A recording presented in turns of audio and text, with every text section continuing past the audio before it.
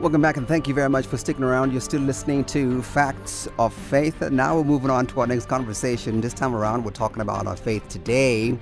Religion shapes some of the most controversial decisions that governments need to make. Access to abortion, same-sex marriage, the death penalty, and the legal status of same-sex work. Indeed, it is likely that most voters across the world consider religion to be the essential part to live their lives or the way in which they live. Yet research on religion and political parties remains surprisingly inexact. Not quite sure if that's the case. Much of the research to date has been waylaid by the wrong question: is a political party fundamentally religious or secular? Yet the essence of a party resists definition. It is, its manifesto, rhetoric, membership, or leadership. Well, which one is it? Joining us to give us some perspective on this and explain what exactly this is all about is David Jeffrey Schwickard. Am I reading that correctly? David Jeffrey Schwickard. Good evening to you, and thank you very much for agreeing to talk to us. Hi, good evening, and thanks for having me on your show. David is a PhD candidate in theology and religious studies in King's College in London. Is that the case? King's College London? Yes. King's College London, that's right, and I'm a visiting researcher at Walter Sisulu University. Do tell us what exactly you mean by all of this. I understand you wrote more than that, but explain your point here. Sure, so I think there's something very interesting we can learn when we look at how political parties use religion. But how we often think about political parties and religion is to go, is this a religious party or is this a secular party? And I think with that, we miss a lot of the nuance. So, for example, if we consider the African National Congress, the ANC, the question of whether or not it is a religious party doesn't seem to be the right question. From its election manifesto, from the way its party is organized, and so on, it's quite clearly not a religious party in the sense of other religious parties globally. And yet, if you go to an ANC meeting in just about any part of this country, it would be difficult to find a meeting that doesn't start and end with a prayer. And many of the ANC's leaders have been especially devout. And so I think rather than us going, is this a religious party or not, we should look at the kind of strategies that are used by political parties.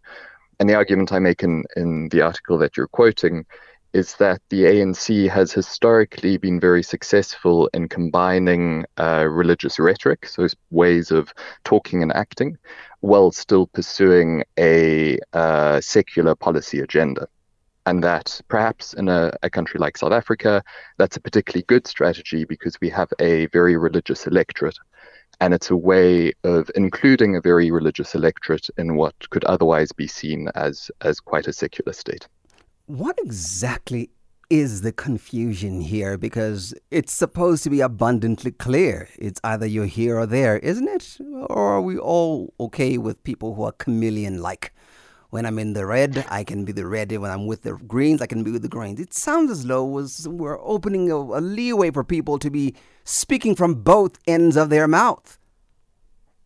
So I don't think so, insofar as there's a very coherent position to be held in thinking that your personal religious belief and view of morality is one thing, but still not wanting that view necessarily to be imposed on other people. So I don't think it's a chameleon position. I don't think it's two-faced. I think it's a coherent and very defensible approach to how we should structure society. Okay, let's get now to the issue. In Israel, Bibi Netanyahu seems to have a supporter that is coming up with a very controversial, and I say controversial in Israel, of course, piece of legislation that suggests that perhaps there should not be anyone permitted from the Christian community who's going to be proselytizing. And I'm wondering, then why? Why do you claim to have these civil liberties to allow people to have a freedom of religion if you're going to have this kind of a piece of legislation? What's your take there? So I can't speak very much to the context in Israel, so I'd want to know the context of that law. But if we think about South Africa, I don't think a law like that would withstand scrutiny In from the South Africa, of Constitution. course, indeed. Yeah, I want to but read I just an can't speak to excerpt. Israel. Yeah, I want to read an excerpt here. This is from the Associated Press. It reads, Israel Prime Minister Benjamin Netanyahu on Wednesday said he would prevent the passage of a proposal by a powerful ally in his governing coalition to punish Christian proselytizing with jail time. The proposal had raised an uproar with evangelical Christians, one of Israel's strongest and most influential supporters in the United States. The bill was introduced in January by a pair of ultra-Orthodox Jewish lawmakers, including Moshe Gavni, who heads the Parliament's Finance Committee. It says soliciting someone to convert their faith should be punishable by 1 year in prison, and solicitation to convert a minor would be punishable with a 2-year sentence. What do you find is happening here? Do you find that perhaps Israel is slowly, if it passes, it hasn't passed yet, if it passes, it's slowly moving towards the, grounds of Uganda? That's interesting. So I'm cautious with speaking in too much detail with Israel just because it is such a complicated context, as I'm sure you know. I think Israel's relationship to Christian proselytization has been complicated historically. I think it's struggled as a country to navigate what you've described as civil liberties around freedom of religion and so on, with trying to protect what some might say as a very Jewish character to the nation. And I think that's a challenge when you try to reconcile secular governance with religious nationalism, perhaps.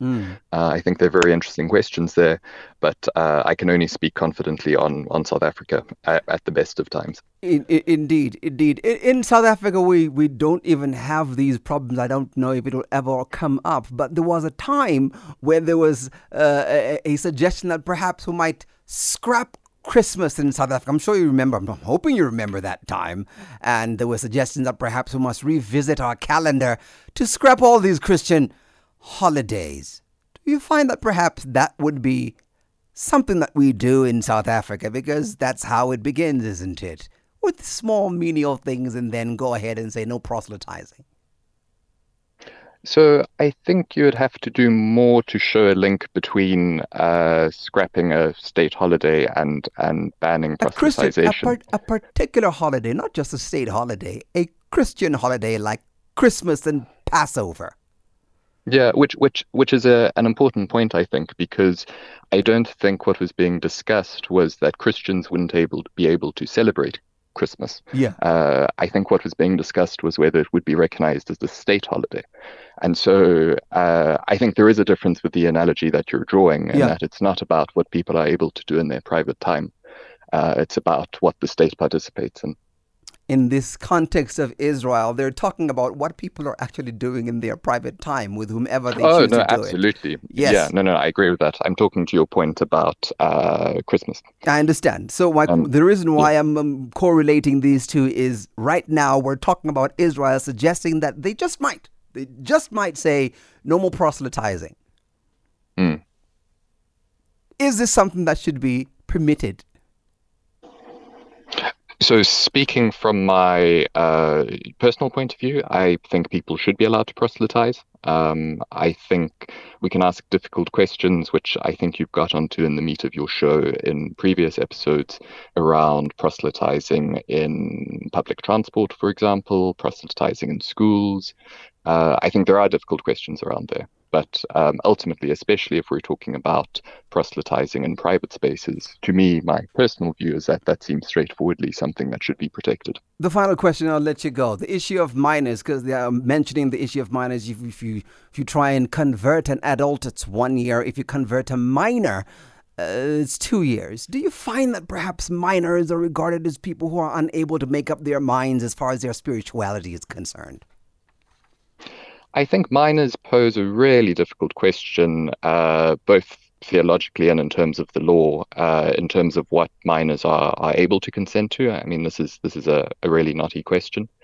I can't comment on whether there should be stricter rules for proselytizing to minors. I I don't think proselytization should be banned. And the reason why I'm using this example also is because of what they are talking about there. And the example is when Jesus said, "Allow the children to come to me and do not prevent them."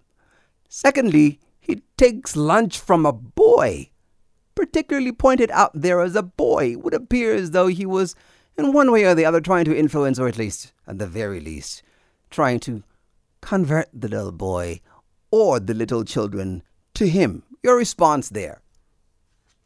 I can't really give a response to that. I'm not entirely sure what the question is, but it's probably outside my area of expertise. All right, I'm going to leave it right there. Our time is up. It's 30 minutes after 8. You're listening to Facts of Faith. Thank you very much.